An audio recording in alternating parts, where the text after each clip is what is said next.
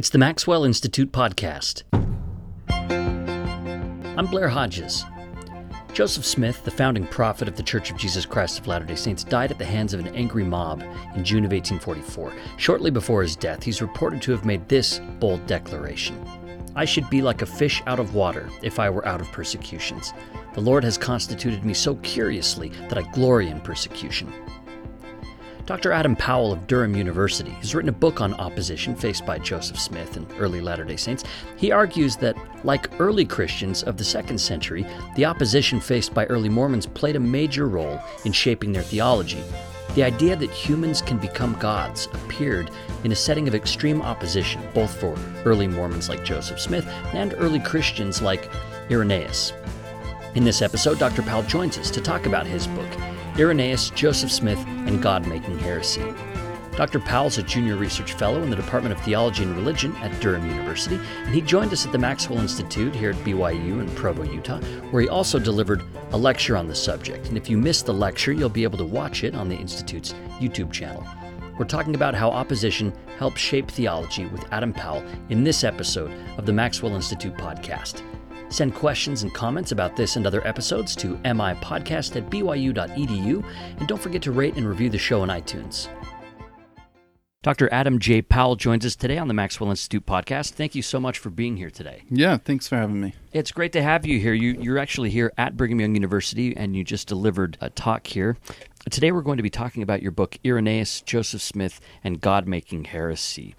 Let's start off by talking about heresy in general, the common definition. In John Locke's letter concerning toleration, he wrote that every church is orthodox to itself, but to others erroneous or heretical. And you note in the book that heresy for the heretic is orthodoxy. So let's begin with the common understanding of what heresy is, because your book actually differs from that. Right. So in a sense, I would say the common understanding of heresy could be defined as something like deviation from the truth or from something called orthodoxy by insiders themselves. So in this sense, heretics are kind of what the sociologist Lester Kurtz has called deviant insiders. So I think that's kind of, that's roughly the basic kind of traditional Christian theological notion of heresy. Yeah, so it comes from the inside, and it's based on truth claims that differ from... It's in contrast with orthodoxy, or the correct belief, right? Right. But your book differs. Here's a quote from you. You say, "Heresy, in its most basic sense, consists in opposition from any or all directions against the solidarity, identity, and existing worldview of a collective." Unpack this different idea of heresy, and I'm also interested to know how you arrived at this new proposed definition. So, on the one hand, that definition that you quoted of mine is just a working definition. So that is, it's a formulated kind of definition that's constructed in a certain way to represent what is ideal, typical, and useful within the analytical framework of my study. So that's kind of on the one hand, I'm intentionally creating a working operational definition that may not, in fact, make sense outside of the analytical framework of the book. But on the other hand, I arrived at that definition really in two ways. One is by looking at both the original meaning of heresis. So this term originally meant essentially to choose, and then it pretty quickly became this notion of to choose an alternative philosophy or something. So heresis was to choose something else kind of idea. And then the other thing I looked at was the actual social processes at work that force religious in-groups to articulate and defend this thing they call orthodoxy. So when you start looking at, well, what are the actual social processes at play here, it becomes pretty quickly evident that heresy, as it's being attributed to certain ideas, or the term heretic to certain individuals, that in fact, historically and socially, that is actually rarely some kind of deviation from something that already exists as orthodoxy. So a good example would be something like Irenaeus or Athanasius or some of these early church fathers. They're called heresiologists But in a way, they're actually engaged in constructing this thing that becomes orthodoxy. Yeah, they're the ones rooting out the heresy. The heresiologists are like going on the hunt for heresy. Right. And so in doing so, they're in fact in the business of constructing orthodoxy, which tells me, as someone more coming at it from a kind of more social scientific angle, that tells me that this thing called orthodoxy didn't pre-exist or predate this thing being labeled heresy. So that's kind of the two sides, as I was sort of saying. There's that, and then there's this aspect of how heresists at the time kind of just meant to choose an alternative, not necessarily an insider alternative, just an alternative philosophical school, for instance. And in a religious context, that makes sense. I think people will be able to wrap their head around that. Do you see any parallels in academic enterprises, in the construction of academic orthodoxies and heresies, so to speak? Yeah, I mean, I think that what happens is, I mean, an example that immediately comes to mind actually would be something like the kind of German philosophical debates about epistemology. So if you go back to Kant and idealism and these kinds of things. What is it to know? How do we know? Yeah, and what is it? Those debates were kind of raging because there was force from outside saying, what's the value of philosophy? Right? So it's in this external force being applied on the discipline itself that you then start engaging in constructing, well, here's what philosophers think, or here's what it means to have a kind of a canon of philosophical classics or something like that. So to kind of sum all of that up, the common idea of heresy as being something coming from the inside in opposition to truth. You invert that and talk about heresy in terms of opposition from it could be from inside or from outside or from wherever, opposition rather than false beliefs or different beliefs. It's more about opposition. One more thing about the word, though. It seems like you're swimming upstream to use the word heresy already, like right off the bat. Did you think about that when you were selecting a term? Yeah, absolutely. So, I mean, I would say, on the one hand, it was exciting to just have this kind of thought experiment. What if we reframed heresy? What if we I've described it before as kind of lifting heresy as a category or concept out of theological moorings? What if it wasn't relegated to historical theology? But in a sense, I wasn't the first to do this. So I mean, you think back to something like Walter Bauer and what's now called the Bauer thesis, which he's writing early 20th century, I believe, and he's basically saying, that what became orthodoxy is what just simply the option that won out. Mm-hmm. Okay, so this is a kind of famous thing. It's been picked up most popularly by Bart Ehrman. Yep. But so I was kind of, following somewhat closely that kind of idea, but looking at with what happens with new religious movements and what happens when they're opposed and face opposition on a number of fronts.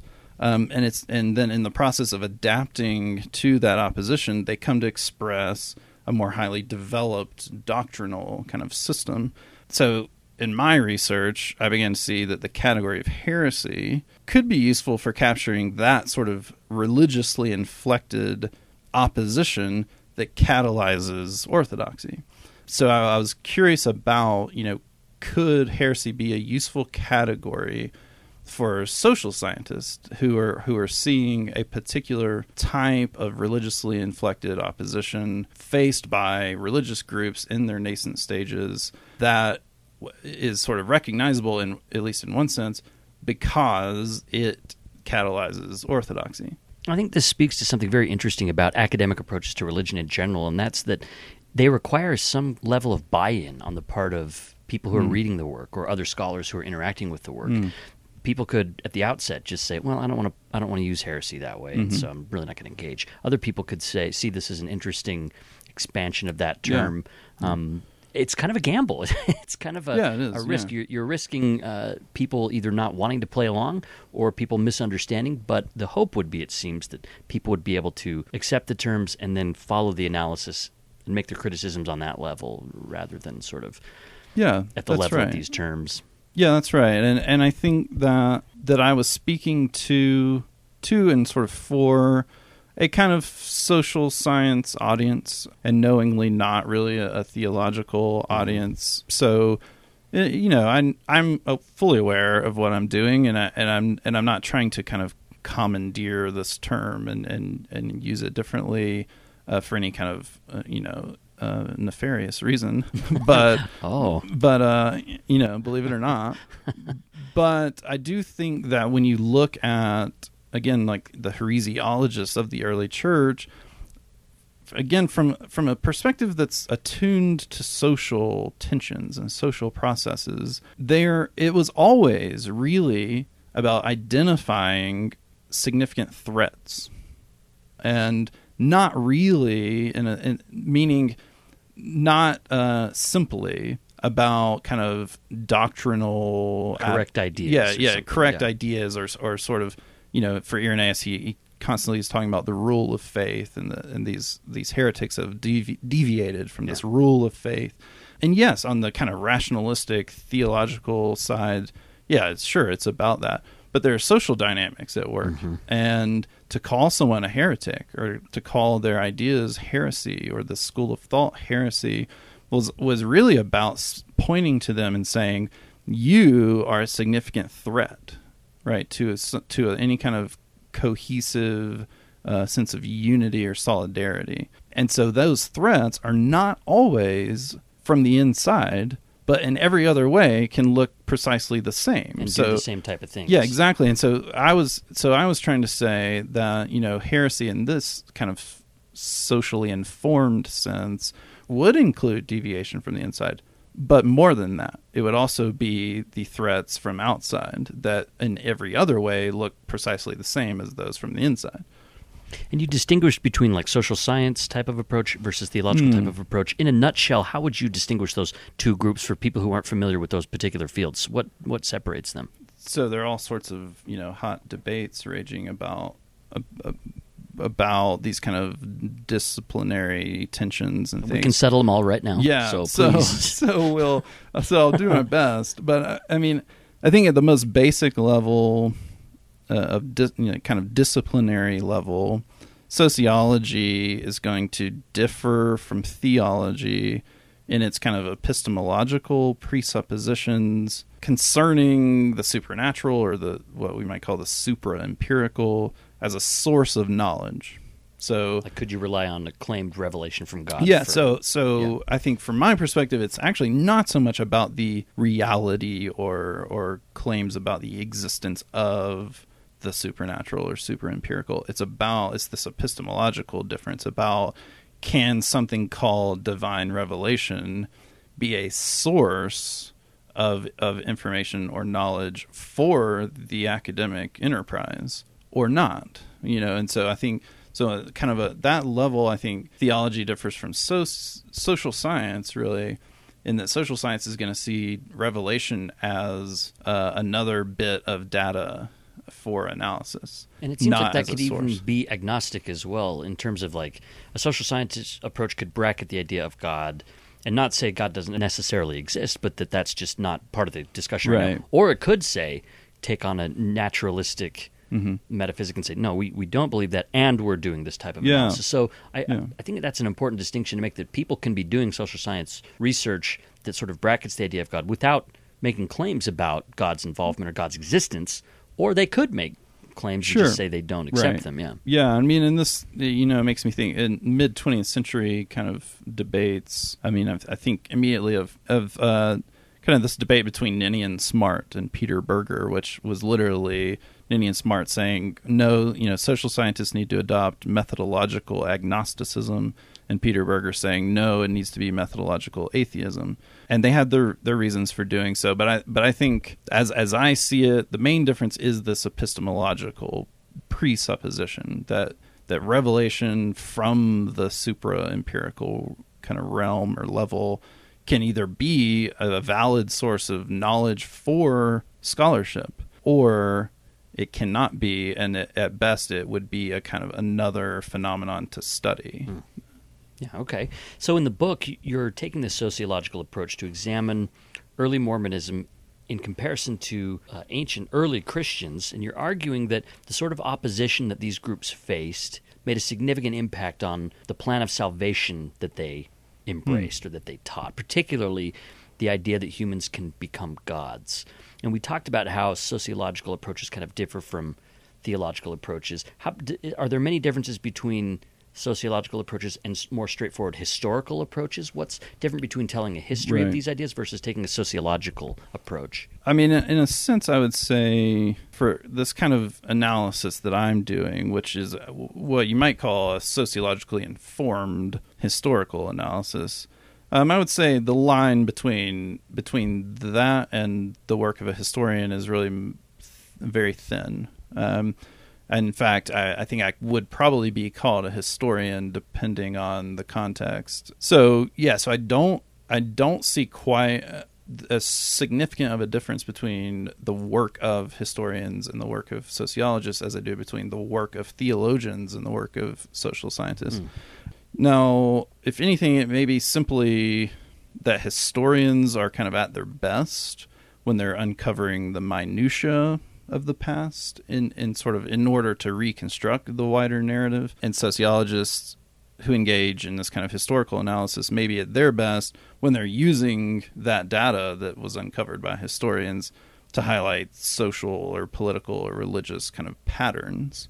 But I think, particularly as of late, I think the line has been blurred quite a bit, and there's some fantastic historians doing some fantastic work that borrows from social theory and vice versa. I think there are some, though maybe relatively few, of us who are kind of more steeped in social science, but who enjoy at least applying that to historical cases.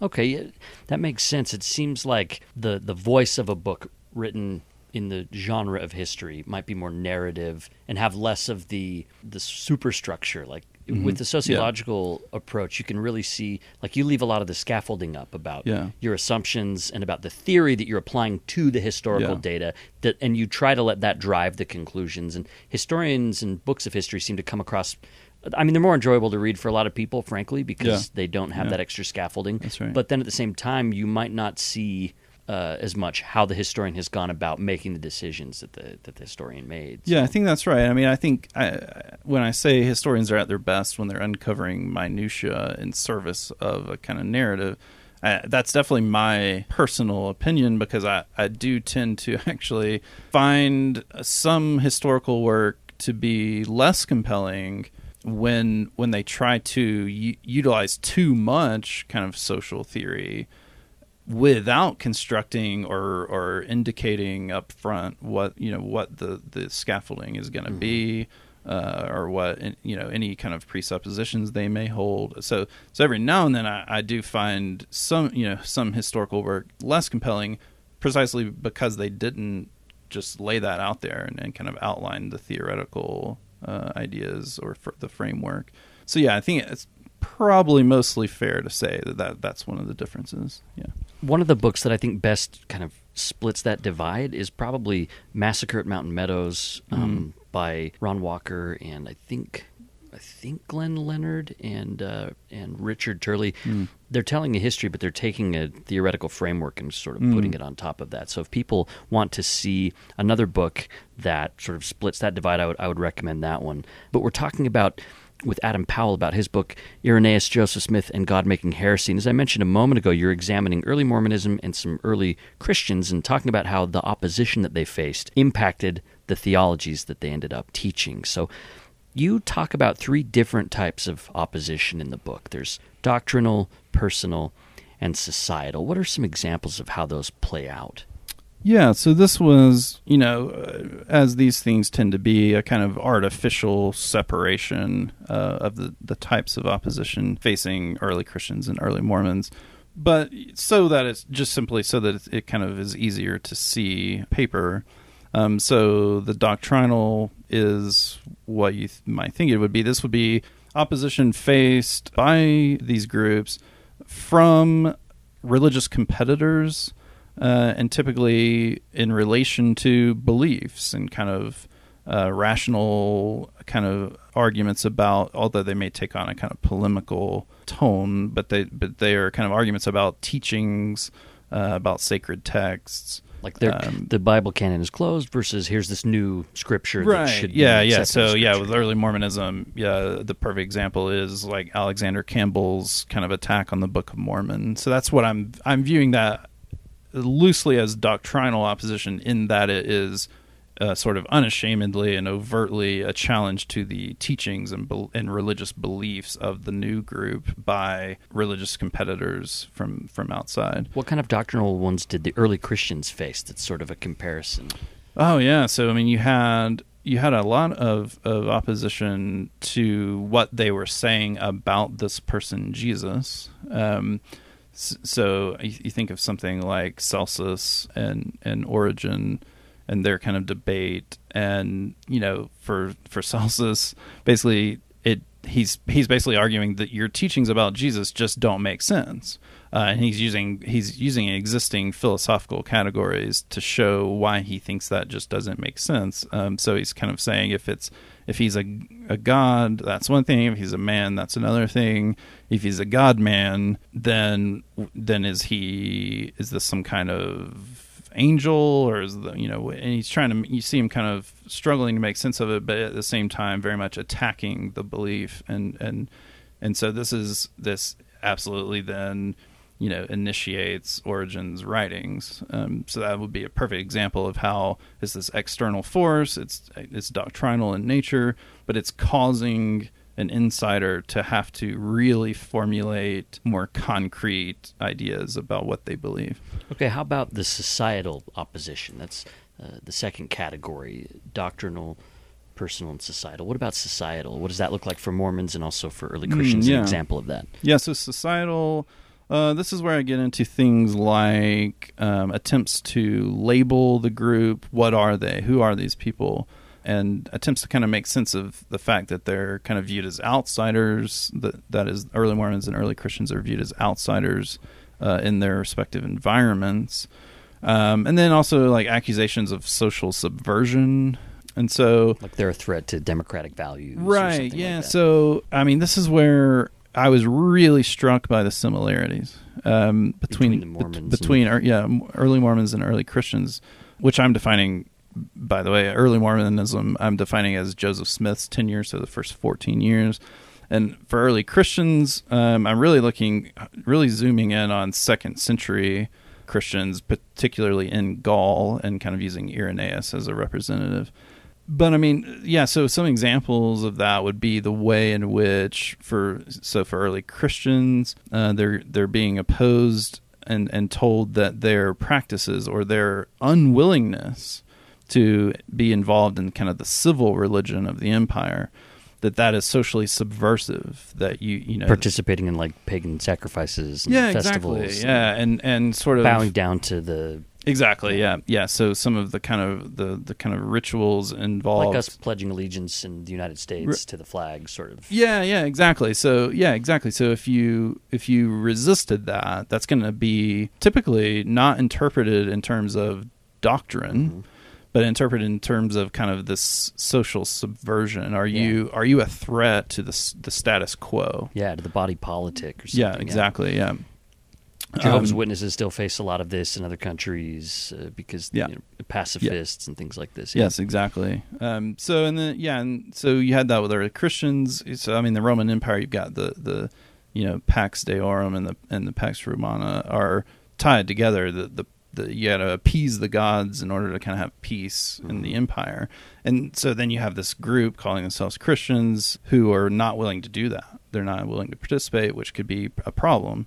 So you got that kind of thing. You have the other one that I think is striking because it's similar is you have early Christians being attacked in terms of labels, right? So no one is willing to call early Christians a religion, because that would give them kind of legitimacy. So they call them, superstitio, a superstition, or they call them, Galen finally, late kind of 20th century, calls them a philosophy or a philosophical school.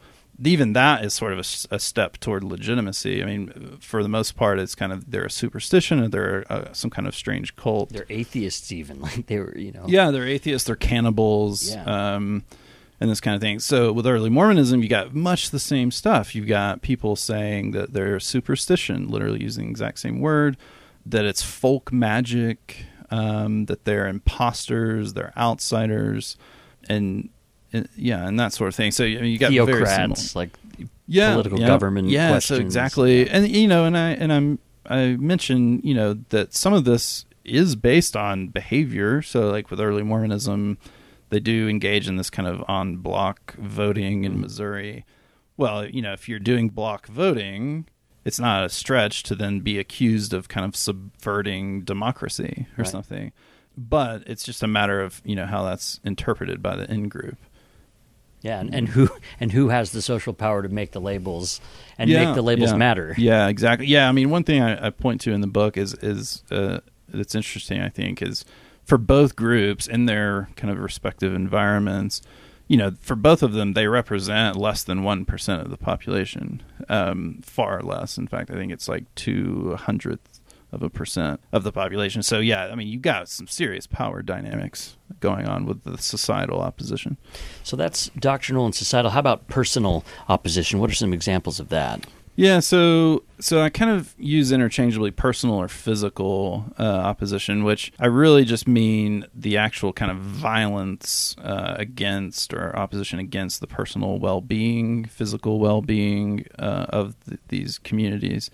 So this is actually pretty straightforward. I mean, so for early Christians, 2nd century, you do have persecution, Christians being taken and killed in the Colosseum, and you get this kind of martyrdom, what's interpreted by the in-group anyway as martyrdom. And then for early Mormons, just an abundance of examples, but you've got things like anything from, Joseph Smith being tarred and feathered to Mormons being completely as a group expelled from Missouri, got loss of life, you've got possessions being burned or livestock being shot, so you've got all kinds of attacks on the kind of the personal well-being. So we've got doctrinal, personal, and societal, and again, these are opposition, and in your book are referred to as heresy, this sort of opposition that these groups are encountering. You also point to 3 phases that the group itself goes through as they're facing opposition. You talk about the reception, the recognition, and the resolution. Why is that component necessary for your study? Yeah. Again, it was a kind of breaking things down into an outline to just simply to help make the argument. And I state repeatedly that in a way these 3, reception, recognition, resolution, are not... It's not as though they're non-overlapping. These are... On February 1st, we received. Exactly. On March 2nd, we recognized. And I had to be really careful with that because, I think when you are applying social theory to historical cases, it's very easy to do a very heavy-handed analysis. One reason is there's just no one to cry foul, right? So in a way, I wanted to be very careful to say these aren't really like sequential steps.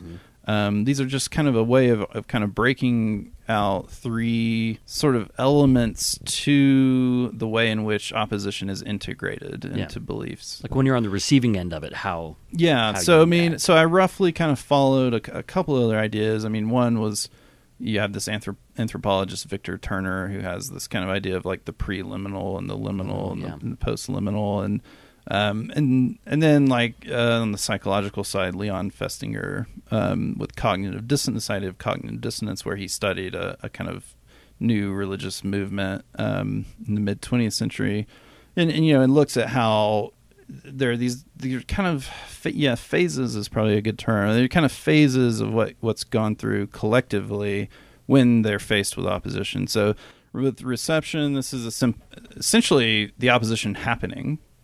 So either like pamphlets being published against them, a house getting burned down, or accusations being leveled about how you're impacting society negatively or something. Yeah, exactly. So you sort of have these things just transpiring. And just put very briefly, that pretty much is what I mean by reception. So this is just kind of the initial experience itself.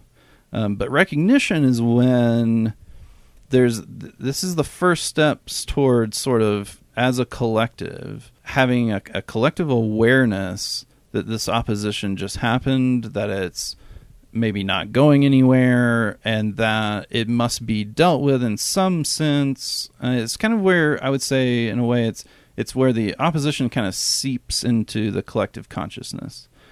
So it's literally recognizing it for what it is. Oh, I've restored the truth. I've produced this ancient text, the Book of Mormon, for example. But some people don't seem to be receiving that very well, right?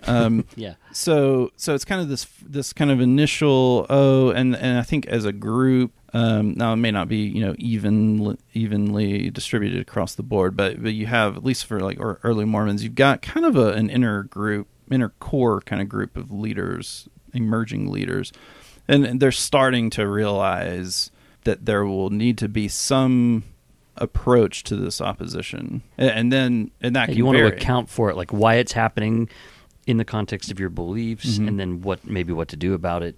Yeah, exactly, and then that goes into the third, which is resolution. So what's interesting, and the reason I say these very much overlap, is that, I mean, if you just look at the first 14 years of Mormonism, for example, and the strategies used or the reactions to the opposition differ at different times. And you could have, for instance, tension breaking out in Missouri between Mormons and non-Mormons, and Joseph Smith producing a revelation that says we need to address our non-Mormon neighbors peacefully.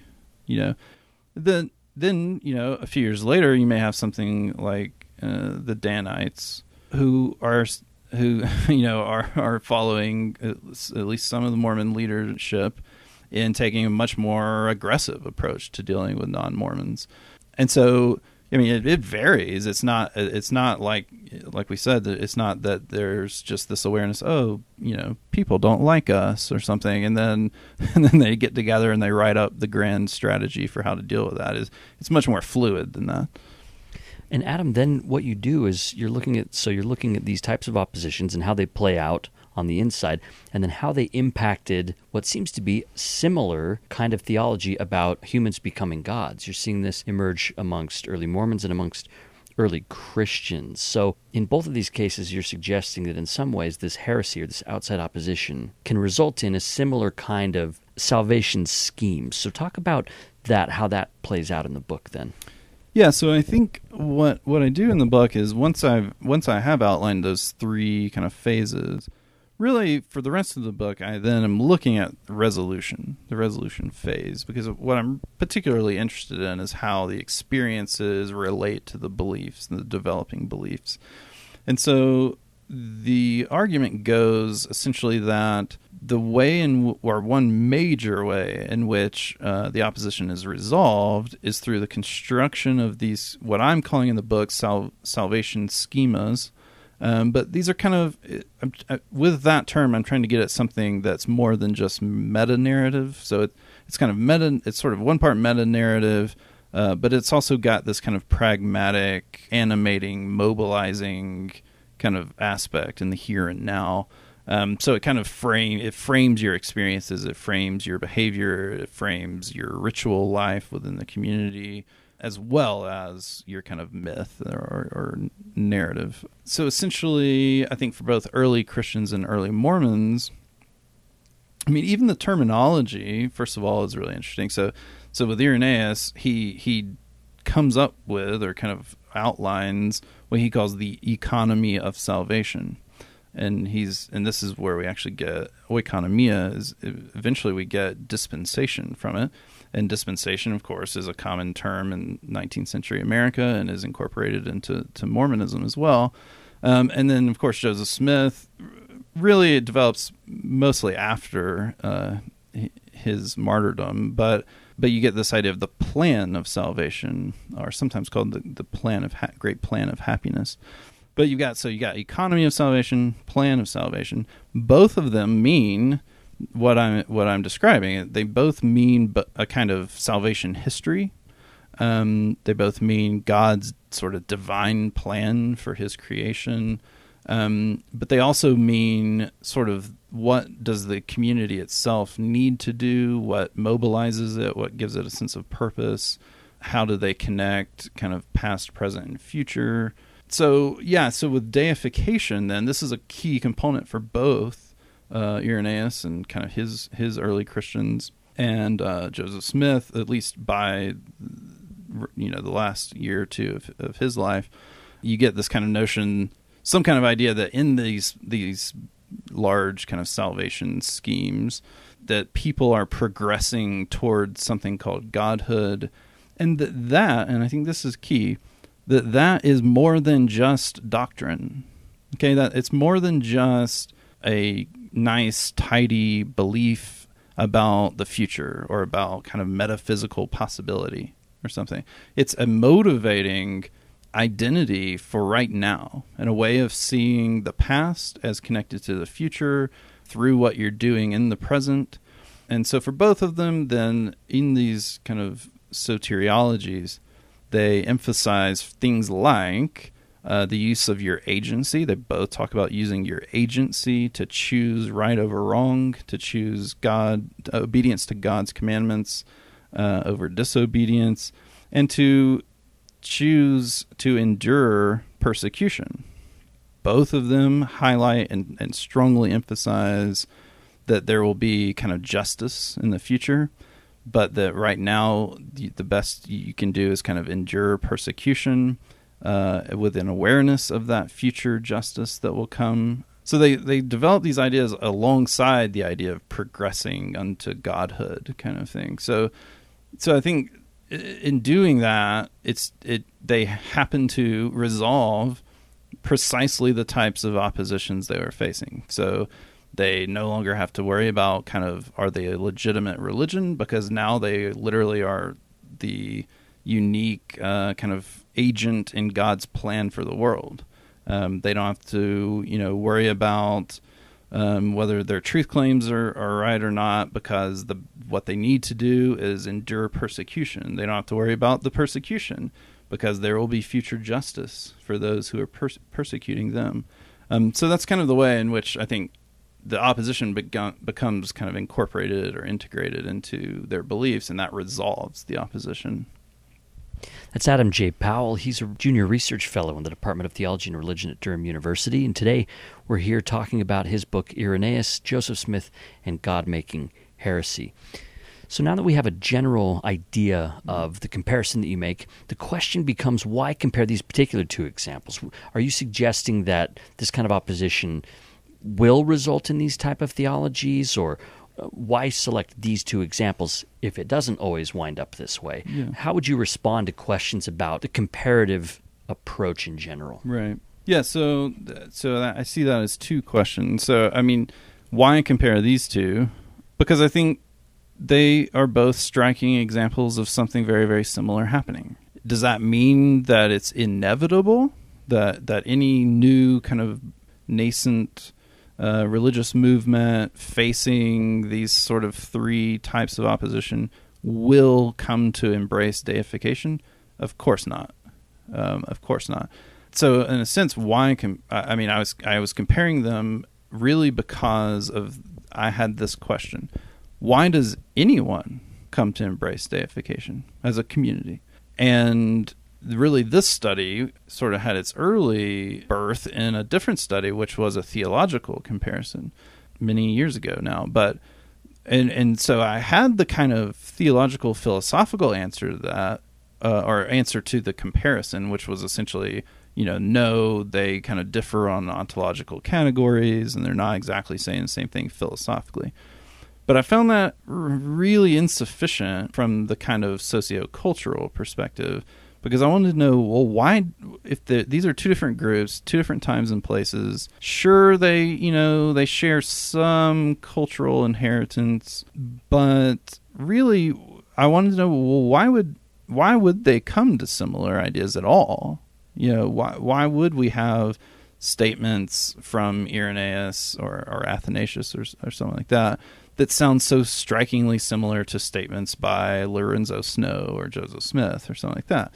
And so it was the comparative kind of social scientific approach that I think allowed me to get at an answer to that question, which was that they faced similar types of opposition.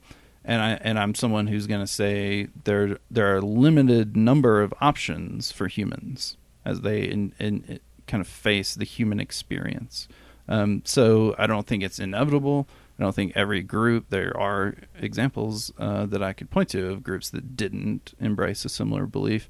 So that's, I think, your first question. But yeah, I mean, as far as the comparative method, I mean, this is obviously a hot topic among some anyway in the social sciences.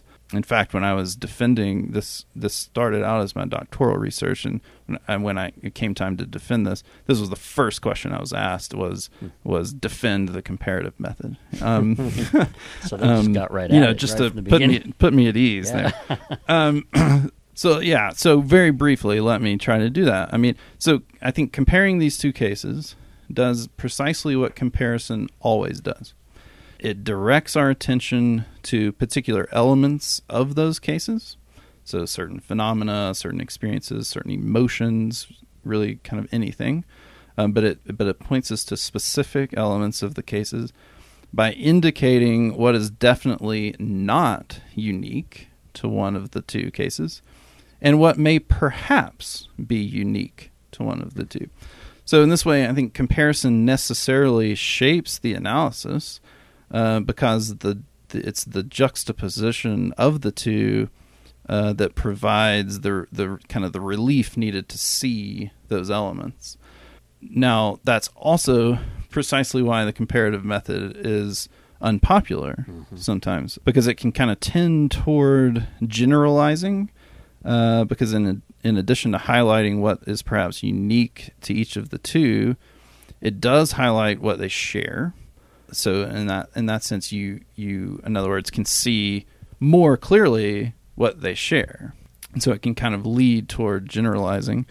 There's this parallelomania type of phenomenon. Yeah, exactly. Yeah. Likewise, there's kind of a lack of freedom in comparison, right? Because it is sort of telling you what to see in a sense. And now in the past, I think, I think particularly in anthropology, we have been burned by this, and I think that's why there's a reluctance to engage in comparison, because I think in the past it led to some unfortunate kind of generalizations about and attempts to construct kind of universal theories, and like colonialism becomes a problem, like people putting ideas onto other cultures, flattening them out, erasing differences. Exactly. And I think it was, again, if you're talking kind of late 19th, early 20th century, I think it was a relatively, it lacked, we'll say, self-awareness or reflexivity. So that you would come up with things like, world religions, salvation religions, categories like sacred texts, or even sometimes scripture. The idea of scripture. You start judging texts based on a Christian idea of what scripture should be, and that becomes this category that then warps the other things that it's studying. Right, exactly. So I mean, you get some of that from comparison, but one thing that I've told my students before is that, kind of in defense of comparison, is that there's nothing common without comparison. Okay, so if one's careful and reflexive and sort of willing to acknowledge differences and the cultural grounding of the phenomena that's under investigation, comparison is still really useful and I would actually argue unavoidable, but maybe we can save that for another time. But I mean, I think cognitively speaking, we really couldn't function without comparison. You wouldn't have any categories at all. You wouldn't have language, or indeed the ability to learn language. What is comparison other than relation? And relation is existence. I mean, there is that. I've got a 4-year-old at home, and comparison, I can tell you, is precisely how you learn everything at that age. So comparison, I think, in a sense, is just an inbuilt kind of aspect of human cognition. But I think that the point, of course, being the careful comparison is something of a kind of bulwark against incessantly spinning our wheels as scholars, because it has this potential to inform categories and patterns and genuine differences. And I think there is, I think you can avoid it and go too far in your avoidance of comparison, so that you're incessantly reinventing the wheel, kind of, because you're not aware of similarities across time and that sort of thing. Yeah. I wanted to ask as well about a striking difference that you noticed. So we've talked about some similarities between early Christians and early Mormons. Were there any particular things as you did the comparison that stuck out as like a clear difference between the theologies that Irenaeus and Joseph Smith propounded? Yeah, I mean, so I think differences are very important in this comparison. I mean, and one difference actually has to do with the material available, which I mentioned in the book, and I would say, toward the end of the book, end up focusing more on Mormonism because of this, and I say that's why I'm doing so. But I mean, one difference is simply when you're talking about Irenaeus, there's some question over whether he wrote this one particular letter about martyrdom. If he didn't, then you literally only have his kind of polemical, apologetic kind of writings that seemingly are motivated by, this desire to lay out a kind of rational defense against Valentinians. So you got this one kind of text, and it's a particular genre and has a particular agenda, and it's for a particular audience. With Mormonism, of course, you've got all sorts of documents, and it's actually really wonderful. I mean, there's sort of no end to what you could look at. It's kind of an embarrassment of riches at some point. And so that's sort of the one difference from the methodological perspective. But I mean, So I mean, a difference that stood out to me is that you have, I guess, related to to the genre, is simply that with Joseph Smith, you have less of a clear-cut sort of construction of orthodoxy in relation to opposition that you would with Irenaeus. So if we looked at, for instance, the way I broke down the doctrinal, societal, and personal forms of opposition, in a way, one way to put it would be to say, with Irenaeus, doctrinal is the major category. And with early Mormonism, it's kind of all of them fairly equally, but if anything, I would say doctrinal fades a little bit into the background, in fact, which I think is somewhat counterintuitive, and people don't realize that. But I mean, I think it's actually the societal and the personal that is much more pronounced. So I think there are those differences. Of course, we could talk about all kinds of kind of sociocultural differences as far as the two contexts. They share some, cultural norms and inheritances, but of course, this is a different time. It's a different type of pluralism in the Roman Empire. It's a different type of social hierarchy at play with different types of power dynamics. So, I mean, there's all sorts of differences if you want to start just laying out particulars about their context. Mm-hmm. That I think that gives people a good sense of some of the differences that you also talk about in the book. The book is called Irenaeus, Joseph Smith, and God Making Heresy by Adam J. Powell. The last thing I wanted to do was talk about the idea of elasticity. In the conclusion of the book, you introduce readers to this idea of elasticity. And it's something that you also talked about in your recent Maxwell Institute guest lecture. Give us a sense for what you mean by elasticity in relation to this opposition and heresy. Yeah. So by elasticity, which I think I see as sort of both a term that you could either accept or reject, but and an attendant kind of phenomenon, which I think you can't reject. So elasticity, by that I mean it's this kind of ability to resolve the heresy or the opposition while still retaining some kind of cohesive, salient identity for the group. So it's a kind of stretching without breaking, right? So very much like imagining a rubber band. It stretches. It's one object. It can be stretched to fit around all sorts of different objects and hold them together. But it can also be stretched to the breaking point. So elasticity is this kind of trait, I'm sort of arguing, that sometimes it becomes a kind of inherent or inbuilt component of a religious group. So I think actually Mormonism is one of the best examples of this, because it's this notion that, because they faced all those types of opposition in their earliest stages, then that overarching plan of salvation that we mentioned becomes a particularly adaptable, or in my term, elastic kind of meaning system from then on. So you have, things, the example I always use, because it's just really convenient, would be the way in which you've got the Book of Mormon as this kind of rigid, closed, sacred text. It's not going to change over time.